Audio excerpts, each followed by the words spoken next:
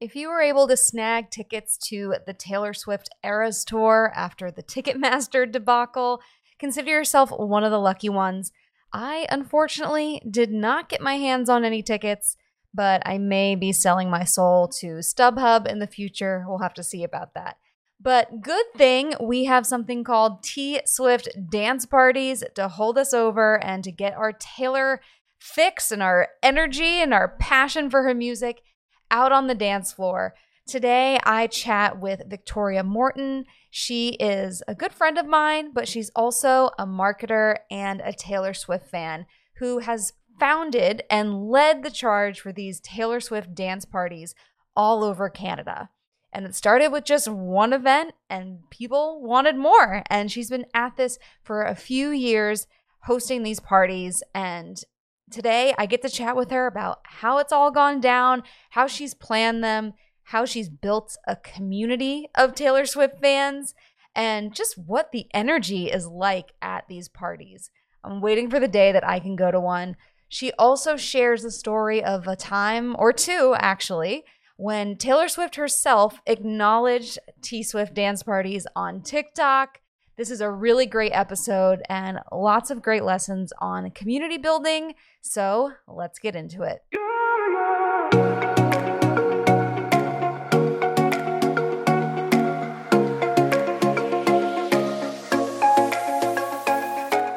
Welcome to Making the Brand, the podcast where marketing and pop culture collide. I'm your host, Brianne Fleming. I can't wait to chat about brands, boy bands, and everything in between. Because brands who have a pulse on pop culture can create adoring fans of their own. Welcome back to the Making the Brand podcast. I have another Swiftie on today's episode. I'm chatting with the co-founder of T-Swift Dance Parties of Canada, Victoria Morton. Welcome to the show, Victoria. Hello. Thank you so much for having me. It's nice to be here. Oh, good to see you. So it seems self-explanatory, but in your own words, as someone that's behind the scenes and also at these events, can you tell us what is a T-Swift dance party and how many of these events have you hosted across Canada so far? Well, I think exactly as you said, how it sounds self-explanatory. It's a Taylor Swift dance party. It has Taylor Swift music and a lot of it, so I hope you like her. And we always try to elevate it beyond that, though. So essentially, it is like a club night that's themed, but we have to like to always add in special elements. Like we've become well known for some sort of sassy signs, or we have these big Jake Gyllenhaal heads that come out with bottle service, or we've had like video clips from other popular TV shows weaved in with her music. So it's a party in honor of Taylor Swift, but we also like to add in fun elements. And also there's a bit of a community aspect to it that's kind of grown organically beside it. And then as for how many, it's this weekend, actually, we hosted our 50th in Winnipeg. And so we've hosted 51 parties now, and we have 9 more currently planned on the way. That is a huge milestone. So I love those little elements, the Jake Gyllenhaals and like the little touches like that. Do you also stream the music videos on the screen when you can? I think I've seen some of that. Yeah, sometimes. So we have like a general all Taylor loop that's not just music videos, but that's just fun clips that kind of goes throughout the night. But then we like to add the All Too Well music video often. Although sometimes we've also had like Gilmore Girls play during That's the Way I Loved You, or we've had Euphoria play before Better Than Revenge. So music videos, but also like TV shows and stuff like that. So fun, so fun. And it started with just one event, but it's kept going. I think Taylor Swift is an artist for all the seasons, for any time of year. We're always ready to hear her music. So tell us more about how and when this idea came about. I briefly remember you kind of planning and launching that first one, and I'm so proud to see how far it's come. So what was that like in the beginning and planning the very first dance party? Yeah, it was certainly never something we thought would be what it became. But so at the time, it was late 2021. And so we were still in kind of pandemic lockdown mode. And this video went viral of a girl in Australia dancing to Mr. Perfectly Fine in a club. And she just seemed so happy and joyful. And it was just a song you don't often hear in a club. And so that's why that went viral. And it obviously hit our timeline as well. And a few friends and I were just like, what if we did this here? And in the comments of that video, of course, there was like, oh, I wish this was me. I wish this was happening in my city. And enough of those comments said Toronto. And so, yeah, so a couple of friends and I were like, well, let's do this. And originally it was just going to be a fundraiser for like, maybe if each of us bring 10 friends, we could fill a small bar. And then we'd make it a fundraiser for the Daily Bread Food Bank. And people would bring a can of food and then we donate it. And then we realized people probably don't want to bring a can to a night out. So let's make it just a regular fundraiser with tickets. And then that sold out in a matter of minutes. And then we immediately launched a second one and that sold out in a matter of minutes. And then we launched a third one and that one also sold out. And so that's kind of when we were like, okay, where do we go from here? You had great momentum right off the start. That's awesome. And I feel like I'm already just saying, hey, if each of us brings 10 friends, this is going to be a success. It's almost like you had your marketing hat on. I know you are a marketer by day. So how have you been able to apply some of your skills that you already had? I mean, you're a diehard Swiftie, but you also are a marketer and you've worked in event planning. So how have those skills come in handy for this and how have you applied them? Yeah, it's been a really amazing sort of right time, right place experience on so many different levels. One of which is that my friends and I happen to have the right skill set for something like this to happen successfully. So, Avish, and he was a co-founder and he works in partnerships full time. And he also happened to sort of have connections in Toronto's nightlife industry already. And then I work in marketing and social media and partnerships as well. And then Miri works in communications. And so between all of us, we just happen to conveniently have all the skill set that we needed to make this a success. So it's all come in handy. And it's also, I was freelancing for a while before launching this. And so I've become very used to like scrappy marketing where it's like, Canva files and it's a Google Drive and it's, it's doing a lot with the bare minimum. And that has been really instrumental in allowing us to scale and grow and be nimble and like try new things in a way that maybe a bigger company wouldn't have been able to. So there's a lot of sort of stars aligning in that regard. Yeah, I'm sure with each event there's learnings that you can apply to make the next one even better 50 events later. So, what has it taken to promote these and get these off the ground? I know you said the first one sold out in a matter of minutes and they've been selling out, but what else have you had to do to spread the word and get people excited about these parties and to fill these clubs? It's been a lot of of course, tapping into the excitement around Taylor, but also tapping into the excitement around smaller things within the Taylor fandom as we went. So the first one we launched was around when she re-released Red, Taylor's version, and the All Too Well 10 minutes version just came out. And so one of our earliest staples was playing the full 10-minute All Too Well at the event, which some club owners were like, you're nuts for wanting to play a 10-minute long slow song in a club, but people loved it and people scream every single word. So there's been that. And then in terms of how we've marketed, TikTok is just an incredible algorithm driver. We needed people in certain cities and we needed people who like Taylor Swift. And TikTok is really good at seeing those two things and just pushing us to them. We didn't actually spend a dollar on paid ads until like we'd already done like 20 events, I think. So we were really, really fortunate in terms of being able to get content that reached people through TikTok. And then interestingly, though, we found that Instagram was where we actually sold tickets. So we would get TikToks that would reach, 1 million people and that would make us well known, but it wouldn't be until they transfer that audience to to Instagram where we actually found sales would be happening. So that's been an interesting one. Yeah. Any idea why that might be? Just Instagram maybe is more conducive for a checkout type of experience or any theories about that? That's really interesting. Yeah, I would say that's definitely part of it. TikTok definitely doesn't like you to leave the platform. I think there's something about TikTok being more like you get absorbed in the scrolling and you maybe save it for later thinking you're going to go back, but maybe you don't. Whereas Instagram does feel a bit more actionable. Even though you are scrolling, you're used to doing stories, clicking links in bios, things like that. Yeah. They also have a lot of good features like being able to put a timer on a post to get a reminder. So if we say tickets on sale Friday at 10 a.m., people can hit a reminder. Yeah. Yeah, I'd say those kind of all lead into that. Yeah, that's so cool. I never really thought about how those differences may exist between both platforms. To have such an audience, but to actually convert them on a different platform is really cool. But I know that on TikTok, you have gotten the attention of the queen herself, Taylor Swift. So tell us about some of those interactions. Maybe the first time she noticed all of these dance parties happening. What have been those interactions from Taylor herself? Okay, so I think there's been three now, and every single one sends us to the floor shaking.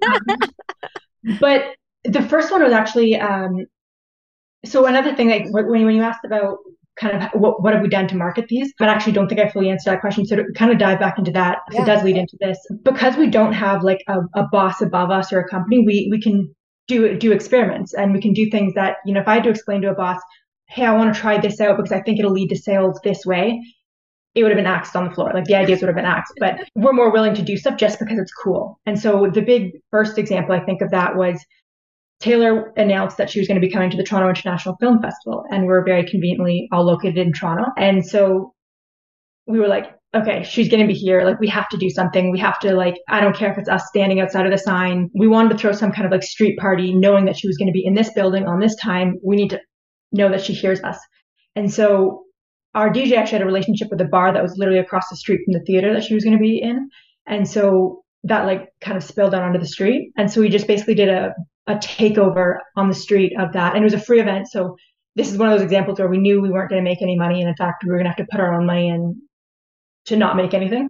But it was so cool because like everyone on the street started stopping and like dancing with us. And like because like the bar had sort of a balcony kind of that went out onto the street. And then we had a big sign above the bar that said, "We love Taylor," or "Toronto loves Taylor." And so, yeah, so we did sort of this like guerrilla stunt right outside the red carpet in a bar. And then she liked that video. We posted a video on TikTok being like, "Hey, we rented a bar to welcome Taylor to Toronto." And she liked that video. And so that was the first one. The second one was one of our attendees came dressed as a crumpled piece of paper lying on the floor. They stayed on the floor the whole night, right? A good portion of it. They definitely committed. But yeah, it was like a whole bunch of crumpled paper like all over her. And so we posted a video of that, and what did she comment? Just something in approval, like, "This is amazing." Oh my gosh.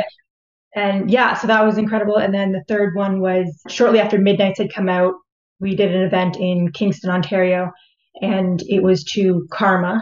And the whole place was just yelling the song. And this was when the song was really brand new. And so she replied in all caps, just like, "What?" Like, and admittedly, the video does really show just how energetic the atmosphere is. And especially to her new song, I'm sure it felt good for her to be able to kind of scroll past and see how much her music is connecting with people in this space. That's incredible. I'm waiting for the day where she surprises you all and shows up the next time she's in Canada. I think it'll happen. She knows you're there. She loves to surprise and delight like that. I think it's going to happen. I love that you touched on, what you did for Midnights, how you've been able to kind of evolve these a little bit, introduce new albums, new songs. She keeps gifting us with new content, new songs to enjoy. So, what was that like knowing she was launching a new album?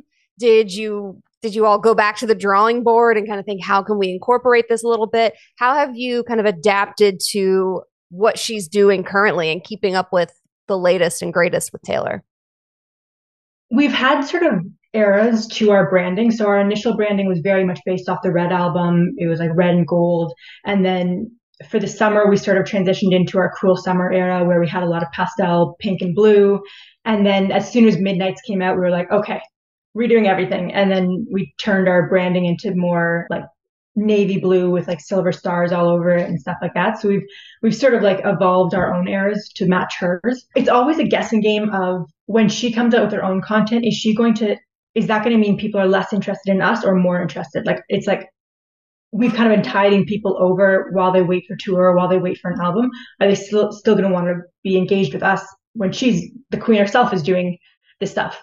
Yeah. And so it's always a guessing game, but so far it's only amplified people's engagement with us because I think even when she's producing her own content, it's not like we certainly all didn't get tickets. Yeah. We weren't all able to go to album release parties. So we threw our own album release party and we've continued to throw those. So we've definitely tapped into her different eras in a big way like that, but then also small ways. Whenever something happens, we like to put it on our story on our Instagram and engage as if we were just like a regular fan account, as if like when she went to the Grammys this weekend, we posted a photo of her being like, "Oh my God, she looks great." And kind of things like that, where we're just engaging with the fandom authentically ourselves as fans. Yeah. We always want more, don't we? I think even as she's announcing new things, it just gets us even more excited. So I would love if you could take us there, take us to what these events are like. As someone who has unfortunately never been, I am hoping to go one of these days. But describe the scene, describe the energy, and what have been some of your favorite moments from hosting these events? So the energy is just like unlike anything I've experienced before. And that's even from the very first one. Like our first one was in a basement of a venue and it was not even fully packed because it was still kind of COVID time. So we wanted to play it safe. And even then, I just remember being like getting shivers about how incredible this was. Yeah. One of the things that we often hear about our events from our attendees is that it's like the safest they've ever felt in the club. And that's always the thing that like chokes me up even. Yeah. Nightlife spaces aren't always the place where women feel the safest. And so to get that comment is just really, really powerful. And I think it has a lot to do with, and even men love our events.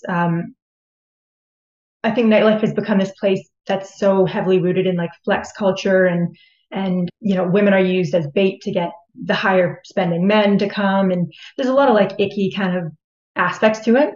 And the fact that these events, women buy their own ticket, women buy their own drinks generally when they're there. It's just it flips so much of what we come to expect of nightlife on its head.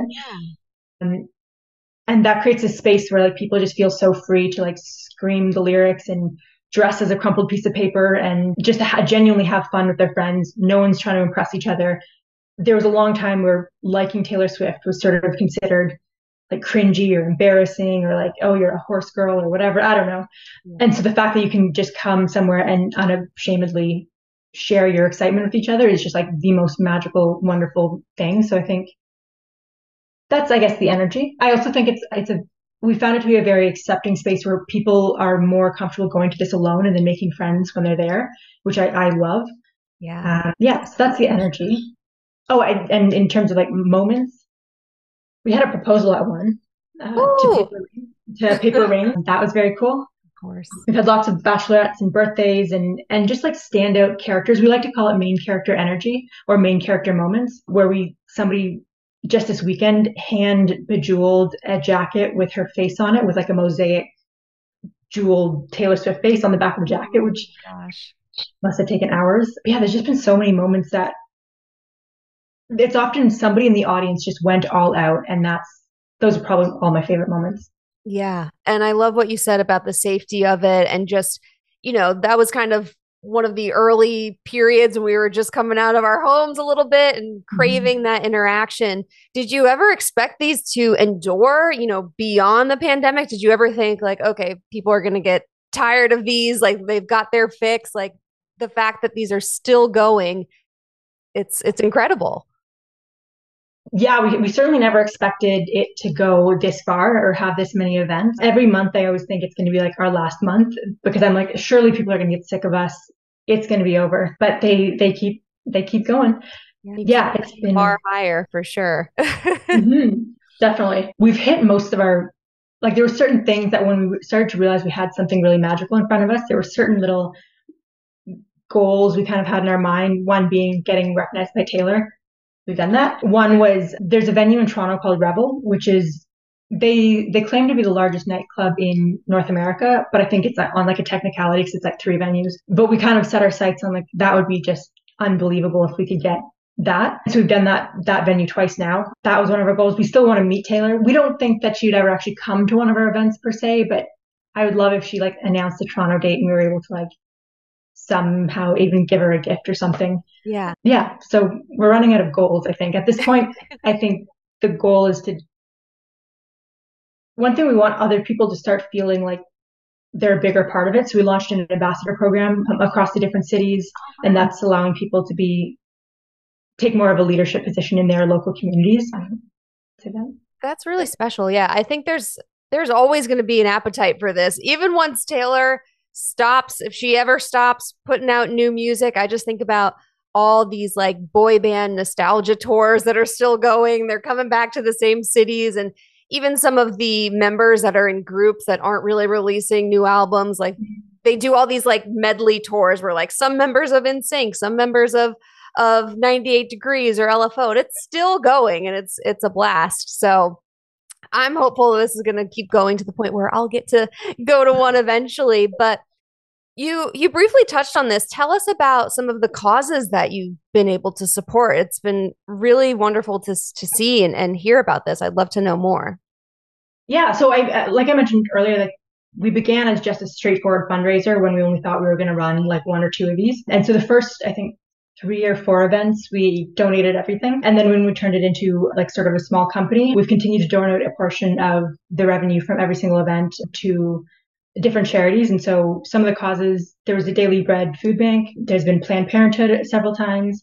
There's been UNICEF for their Ukraine fund, Canadian Cancer Society, Movember, Wow. an Indigenous women's organization. Oh, CAMH, which is like a big mental health organization. They actually reached out to one of our venues, and our venues reached out to us, and we did a whole collaboration event. So that event was entirely in partnership with them. I'm definitely missing a few, but some LGBT organizations. Yeah. Yeah, so a lot. We switch up the charities. That's really great to be able to take something that brings people so much joy just as an event itself. Like even that is a public service, I think, but then to add this layer onto it to be able to give back, you should be so proud of what this is and what you've turned it into and just bringing fans together but also making a difference in the way that you're doing it is great. So, what is next for TS, or excuse me, for T Swift Dance Party Canada? Are you bringing it elsewhere? What are some of your other future goals? We debate this all the time because we are like, we always think it's going to end. We're like, oh, surely people aren't going to be interested in us 6 months from now. And so we try to never plan that far in advance. Last summer, we did a tour where we brought DJ Raj, who's well known on TikTok as like a Swifty DJ. And so we flew him in to Toronto for the month, for just over a week, and we packed him back to back with shows. And people love that collaboration. So we'd consider maybe doing another one of those this year. So having like a guest DJ. We've dabbled in other artists. People ask us all the time if we'll do One Direction, and Harry Styles is the one that we get asked the most. And we've done a few events like that, and I think we'll do a few more. We do get asked if we'll do like Justin Bieber or or The Weeknd or Beyonce. And to those artists, I would argue that if you want to hear like Beyonce in a club, for example, you just go to a club. You'll hear that at every club. I think our niche has really been one, keeping it Taylor focused because that's what inspired this all, and it's authentically who we love, but also just an artist that you don't typically hear in clubs. I think that's a big part of the magic. So we don't really want to stray too far from that. We've also been asked about K-pop, but candidly, I don't think that I would be the right person to run that because I don't have a history of being like a K-pop fan, but I would love to see like, I think if anyone can organize the fandoms, it would be the K-pop stands because they tend to be very organized. So I can only imagine what they could put together. And as for what else, we're really excited to see where this ambassador program goes because I think once people start to feel more ownership in their own communities, it will provide sort of outlets to do other things. Like they're already coming up with other ideas. They've started taking like these, like making these giant Polaroid photos and taking a photo in front of the audience with them. Yeah. So I think we're just kind of taking it event by event for the most part right now. We are going to Vegas and we want to kind of see if maybe we'll do something at the show, or not at the show, but like before the show for the fans. Oh, that's where your Eras tour show is? Yes, that's where we managed to get some tickets. And we know a bunch of people going, so we're thinking like after party, pre-show, Yeah, something. party. Yeah. I mean, in Vegas, I'm sure there's gonna be no shortage of people that wanna continue and keep the party going. So that is awesome. And now that you bring it up, you're right. I mean, Taylor, her music, it's so popular, arguably the one of the biggest stars on the planet. Yet her music isn't played in clubs. It's like, how has she been able to do this without that piece of it? I just love that you're bringing that energy to the club and then letting people kind of dance it out. I think it's just so fun. So Yeah. I'm hoping it brings forward like a reevaluation of what we consider cringe. Because I was doing another interview and they asked me like if there's one word that I could use to describe this experience or like to describe these events.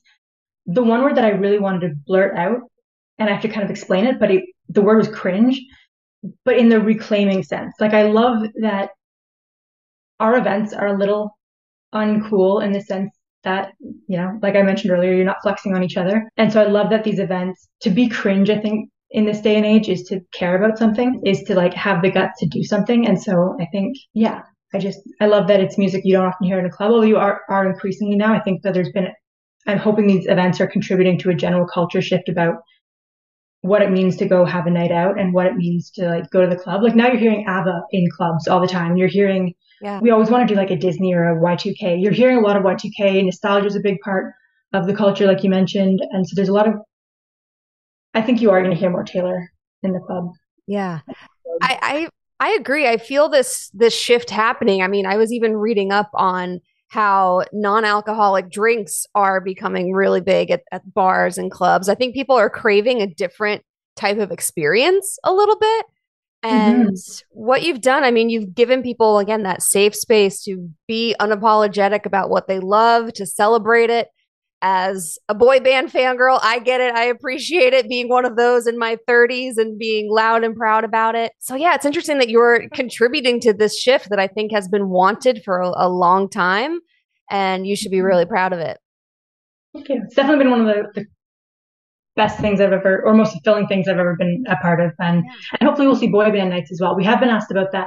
Might be the start, but then, although one thing that's really helped these events be successful, I think, is Taylor taps into both nostalgia, but she also taps into modern day, like what's trending right now. And so being able to have so many different generations loving Taylor at once has been a big part of what's not only made Taylor herself successful, but these events, because we have the university students and the 30-plus-year-olds kind of coming out together. We've also had parents come out and bring their children. And it has levels. And, going back to, the word to describe it, cringe being kind of the word of the year, it reminds me of Taylor's speech that she gave at NYU, where she said it's important to embrace cringe. And that's just something that stuck out to me, that we're always going to look back and think things we did were cringy. So we might as well live in the moment and have fun along the way. So that's exactly what you're doing. And I can't wait to either get myself to Canada or just see you. And I don't know, maybe I need to just go to Vegas without a ticket. It doesn't sound like something it sounds like something I would do. So yeah. We'd love to have you either in Toronto or Vegas. Come out. We'll have a VIP spot ready and waiting for you. Thank you. That'd be so fun. So is there anything else you'd like to add? Anything we didn't cover today?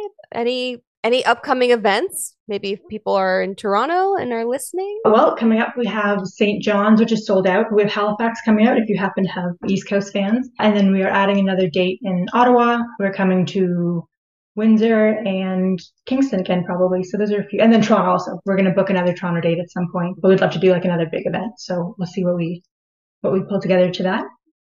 Sounds good. And where can everyone follow you to keep up with all the dates and everything going on? So our Instagram is probably always the best, but we're on Instagram and TikTok at T-Swift Dance Party CA, and that's where you'll find all the information. We also have tswiftdanceparty.ca as a domain name, and as a marketer, you'll maybe be either disgusted or impressed that we actually didn't have a domain name for the first 9 months in operation, and then eventually we bought the domain name. So we have that now, tswiftdanceparty.ca. Perfect. Victoria, this was so fun. Thank you so much for coming on and chatting about it. It's been so fun watching you build this, and I'm always cheering you on. Thank you so much. Thank you so much for having us. If you're a fan of this podcast, be sure to subscribe, or better yet, leave a review. For marketing wisdom with a pop culture twist sent straight to your inbox, sign up for my newsletter at briannefleming.com/newsletter, or find me on Twitter at Brianne2K. As always, thanks for listening.